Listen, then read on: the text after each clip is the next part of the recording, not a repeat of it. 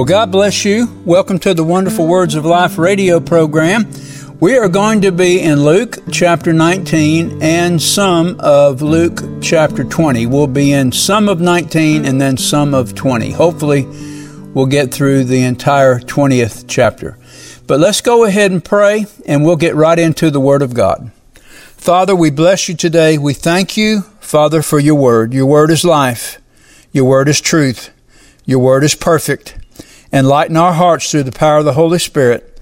And Father, we'll give you thanks for it in Jesus' name. Yes, Lord, open our hearts now to receive your word, and we give you praise in the wonderful, powerful name of Jesus. Amen and amen. Praise the Lord. Hallelujah. Well, we are going to be in the Passion Week of the Lord Jesus. We'll get into part of it. And I know that this is going to be a very exciting study today because we're in the Word of God, and the Word of God is very exciting. So we'll begin in Luke chapter 19, beginning in verse 28. And when he had thus spoken, he went before, ascending up to Jerusalem. And it came to pass, when he was come near to Bethphage and Bethany, at the mount called the Mount of Olives, he sent two of his disciples, saying, Go ye into the village over against you, in which at your entering in you will find a colt tied, whereon yet never sat man. Loose him and bring him hither. And if any man ask of you, Why do you loose him? You shall say unto them, Because the Lord has need of him. And they that were sent went their way, and found even as it had been said. And as they were loosing the colt, the owners thereof said to them, Why do you loose the colt? And they said, The Lord has need of him. And so they brought the colt to Jesus, and they cast their garments upon it, and they sat Jesus on it. And as he went, they spread their clothes in the way. Now remember, this is a great crowd that has gathered around Jesus as he was traveling. And as he was entering into Jerusalem, this great crowd that he had traveled with all the way beginning in Capernaum is now walking with Jesus, rejoicing with Jesus, because they recognize at that moment that he is someone who the Jews called the Messiah, the King of Israel. And for a lot of different reasons, not for the same reasons that we look at Jesus as the Messiah, the King of Israel, but they're looking for an earthly king, someone who is going to throw off the shackles of Rome and restore Israel to its glory. Now, verse 37, And when he was come near, even now at the descent of the Mount of Olives, the whole multitude of the disciples. Notice that, the whole multitude of the disciples. We're speaking of more than just 12. We're speaking of many, many more who were followers of Jesus. And so I want to ask you a question. These started out as disciples and followers of the Lord Jesus. How many were there at Golgotha? How many were there at Calvary? How many were there to plead on behalf of the Lord Jesus Christ? Very, very few. And so what does that speak to us? It speaks to us that the reward doesn't go to those who begin. The reward goes to those who finish strong. And this reminds me of King Asa in the Old Testament, and how that Asa was a good king. He started out strong. He started out depending solely and wholly upon the Lord Jesus. And the Lord brought him. Now I said Lord Jesus, we're talking about God. And we'll just say Jehovah God. Granted him great reward. Established him as king. Blessed him. His reign was a reign full of the blessing of Jehovah. But towards the end of his ministry, he turned. And he got to the point to where he was not trusting in his God at all. He was not trusting in Jehovah. For instance, Solomon. Solomon started out great, but towards the end of his life, who was he trusting in? He wasn't trusting in Jehovah. He actually had apostatized. He was worshiping the idols of his many, many wives. So, for you and for I, it's not how we start, it's how we finish. Once again, the parable of the sower, the seed that fell among stony soil. Talking about the hard heart. The heart that initially receives the Word of God. But because the way gets tough. And let me tell you something, Jesus never promised that following Him would be easy. And so when the going goes tough, as Mark records, when persecution and affliction arises for the word's sake, immediately they're offended. That word offended means immediately they go back into sin. They throw their hands up and they quit. Well, that person, he may have genuinely received the Lord, but he's not going to get a reward. You see, the reward goes to those who finish the race stronger than when they started. And so ask yourself a question, those of you that work a regular job. Do you work harder for the company or for your manager or for your employer when he is away as when he is there in your presence? See, the Lord has gone away. He's been away now for 2,000 years. But He's still present. His Spirit is still present with us. Do we work only for Him while we're in church service in front of people who know us? Do we work harder for the Lord when we're away, out of their presence? Remember, Jesus says, if you do good deeds only to be seen of men, that's your reward. That's our reward. That's my reward. If all I do is appear to be a follower of Jesus when I'm in church service, but then outside of church service, I act like somebody, who really doesn't know the Lord or who doesn't care, then what I have done, I have already received my reward. But I will not receive reward in heaven. And so going back, verse 30, and Jesus, He tells the disciples to go get a donkey. He gets the donkey, they put him on. And as He was entering into the province of Jerusalem and entering into the gates of Jerusalem, we'll pick up verse 36. And as He went, they spread their clothes in the way. And when He was come near, even now at the descent of the Mount of Olives, the whole multitude of the disciples, once again, a whole multitude of disciples began to rejoice and to praise God with a loud voice for all the mighty works that they had seen. And they were saying, Blessed be the King that comes in the name of the Lord. Peace in heaven, glory in the highest. And some of the Pharisees from among the multitude said, Master, rebuke your disciples.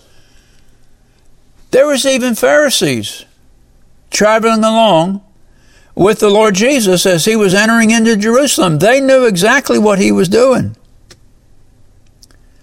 To sit upon a donkey and to enter into the province or to the gates of Jerusalem was a symbol of coming to them in peace, coming to the nation of Israel in peace.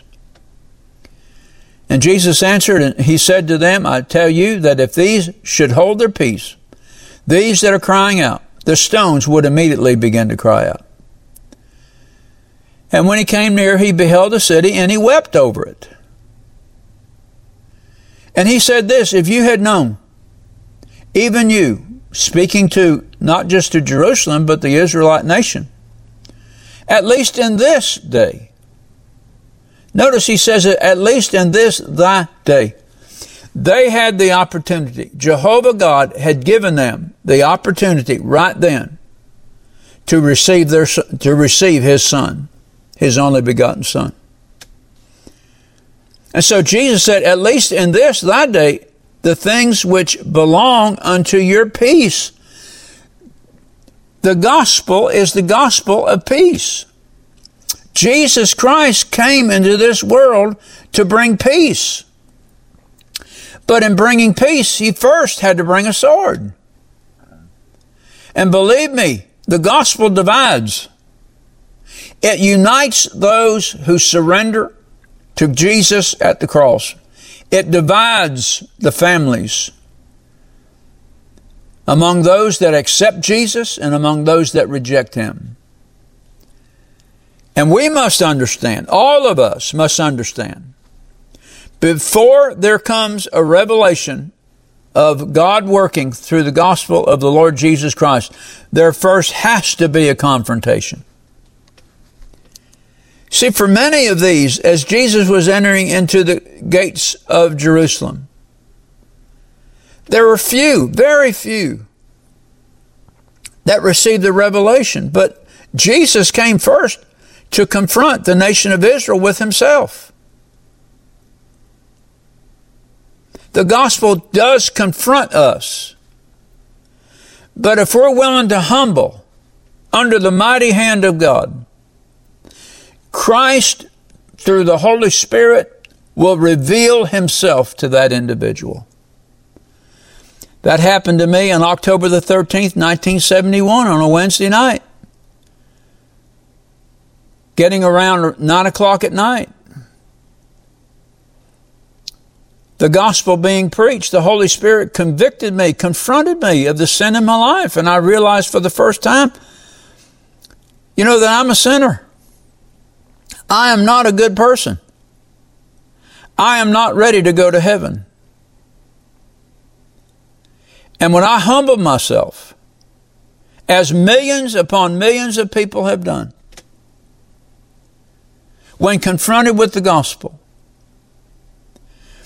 if we humble ourselves under the mighty hand of God and are willing to bow our hearts and our knees before the Master, the Lord Jesus Christ, bow before the cross, meet Jesus at the cross, there comes a revelation of God's love and his willingness to reach out his hand and pull us into the ark of safety. Hallelujah. Amen. So here's this great multitude of disciples. They're saying, "Blessed be the King that comes in the name of the Lord, peace in heaven and glory in the highest." And some of the Pharisees from among the multitude said, "Master, rebuke thy disciples," because they knew what this multitude of disciples were quoting. They were quoting the 118th Psalm. It's a messianic psalm. It's a psalm that is sung blessing the Messiah who is to come. And of course, Jesus answered and said to them, "I tell you that if these should hold their peace, the stones would immediately cry out." I'm telling you, all creation is groaning and travailing, waiting for the manifestation of the sons of God, which is coming upon this earth, coming upon this world very shortly. And when Jesus was come near, he beheld the city, and then he wept over it. And he said to them, "For the days will come upon you, O nation of Israel, upon you, Jerusalem, that your enemies shall cast a trench about you, and compass you round about, and will keep thee in on every side. And they shall lay even to the ground every stone, and your children within you. And they'll not leave one stone upon another, because you knew not the time of your visitation." And I want to ask everyone within the sound of my voice this question. Are you missing your time of visitation? Do you know beyond a shadow of a doubt that if you were to die today, you'd go to heaven? Well, sure I would. Well, let me ask you another question. If you were to die and Jesus were to say to you, "Why should I let you into my heaven?" what would your answer be? See, these are the things that we have to ask ourselves. And walking around in the public, I make it a purpose to elderly people to ask them these questions. And it is truly amazing to me how elderly people that are just a few years from the grave won't take the time to consider these questions, whether or not they can answer them correctly. The time is short.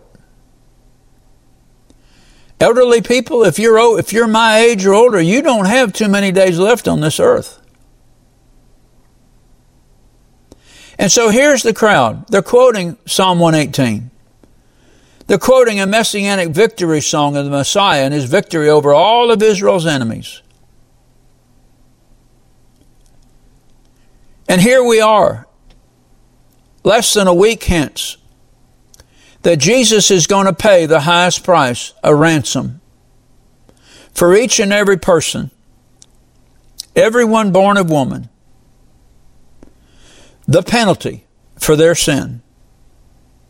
That if they'll humble themselves and kneel before the cross, God, because of his great mercy and because of his great love wherewith he loves us, even though we, being dead to sin, should live unto righteousness through faith in the Lord Jesus Christ. And so here's Jesus. He enters into Jerusalem. He walks into the temple area. And then being at, late in the day, he leaves and then makes the 2-mile trek back to Bethany where he's going to spend the night. Now, this is Matthew's account. Let's go ahead and read it. Matthew 27, beginning in verse 1. And when they drew near to Jerusalem and were come into the village of Bethphage, to the Mount of Olives, Jesus sent 2 disciples, and he said to them, Go into the village, and straightway you'll find a colt and an ass tied. Loose them and bring them to me. And if any man say unto you, Why are you doing this? You will reply, The Lord has need of them, and straightway he will send them along with you. And all this was done that it might be fulfilled, spoken by the prophet, saying, Tell you the daughter of Zion, Behold, your king is coming unto you, meek and sitting upon an ass, and the colt, the foal of an ass. And of course the disciples went and did as Jesus commanded them. And they brought to him the ass and the colt, and they put on these beasts of burden. They put on their clothes, and they got Jesus to sit up thereupon, and a great multitude spread their garments in the way. Others cut down branches from the trees and strawed them in the way. And the multitudes that went before and that followed cried, saying, Hosanna to the Son of David. Blessed is he that comes in the name of the Lord. Hosanna in the highest. And when Jesus was come into Jerusalem, all the city was moved. Many of them saying, Who is this? See, at this time of the festival, there were multitude of Jews coming from all over Israel and from the outermost regions. Many of them had never heard of Jesus. Many of them had never sat and listened to his teaching. And they didn't know who Jesus is. I remember the great Brownsville revival and how that revival went on for 5 years. The strength of it went on for 5 years. And meetings went on after that. And people living in the Pensacola area, when evangelists would go out onto the streets and they would talk to the people, many of them had never heard of the Brownsville revival. Think about that. Think about what God was doing in that wonderful city. The wonderful things God was doing. The people being saved, the people being healed, families being restored, and people being delivered and set free. Just a wonderful move of the power of Almighty God. And yet people in that city, many of them may be blocks away from the church where the revival was going on, had never heard about what God was doing. And that's true. God may be moving in your city. He may be moving in your community. But if you block out the working of the church and what God is doing in the community, when God does move, you'll never hear about it. And if you do hear about it, it's only because of the mercy and the grace of God. Because He wants you to know that He's present. So here's this great crowd. Blessed is he that comes in the name of the Lord. Hosanna in the highest. And the whole city, they were moved. And many said, this is Jesus, the prophet of Nazareth of Galilee. That is amazing, isn't it? I tell you, tremendous move of God. This is what Jesus did in entering through the city of Jerusalem. That was the move of God. And many people objected to it, and they missed it. And let me say to those that are listening to the sound of my voice, don't miss your day of visitation. Please, for mercy's sake, do not miss your day of visitation. When Jesus comes and knocks upon the door of your heart, open up the door to Him. Because you don't know, you may not have another opportunity. And so going back to Luke's gospel now, and when he went into the temple, he began to cast out them that sold. This is the following day. This is on Monday. So he goes into the temple, first thing, early in the morning. And he begins to cast out them that sold therein, and them that bought. And he said to them, it is written, my house is the house of prayer, but you have made it a den of thieves. So part of God's intent for Israel was for them to be a nation that prayed, that communed with Him. And they did that to a certain degree. But see, you can pray. You can have a regular time of prayer. You can have prayer in the morning. You can have prayer at night. But prayer does not guarantee that you're going to meet Jesus. Many nations pray. Many churches pray. But they pray in such a place, in such a way, that the Holy Spirit doesn't come and join them. And so, while they're praying, they're missing the Savior. He's passing by. Praying in the name of Jesus, praying the Word of God, will ensure, and of course not praying out of your head, praying out of your heart, will ensure that when Jesus passes by, you're not going to miss Him.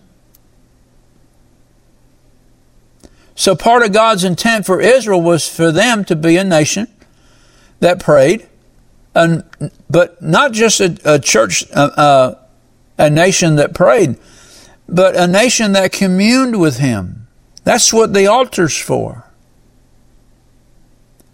But see, Israel, they had made a ritual out of God's revelation of Himself to them. And what they did is they lost the vital reality of their union with Him through the covenant. Israel was called to be a light unto the Gentile nations and to draw them into fellowship with God the Father. But they failed in their mission. They took everything that God did for that nation. They separated themselves from the world. And they kept all of this great revelation. They just kept it unto themselves. Israel failed in their mission. Read Deuteronomy chapter 4, the first 9 verses. This is the mission that God sent Israel to fulfill. Jesus now, He comes, and He calls Himself the light of the world. But He also said this, men love darkness rather than light.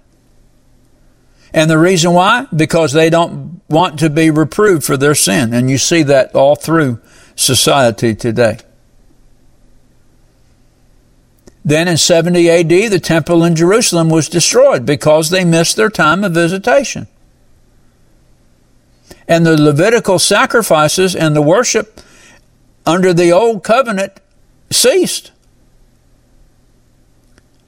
But now here it is, through the death, burial, and resurrection of the Lord Jesus Christ, the temple was moved out of a building and entered into the hearts of believers, both individually as the priesthood and corporately as the church of God.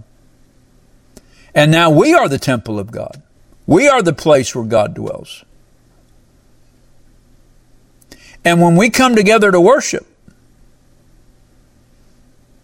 the Spirit of God is in that place, whether it be a regular church of worship, whether it be out in a field, whether it be in a barn, wherever the people of God, or in the woods, wherever the people of God meet to worship Him, He is in their midst.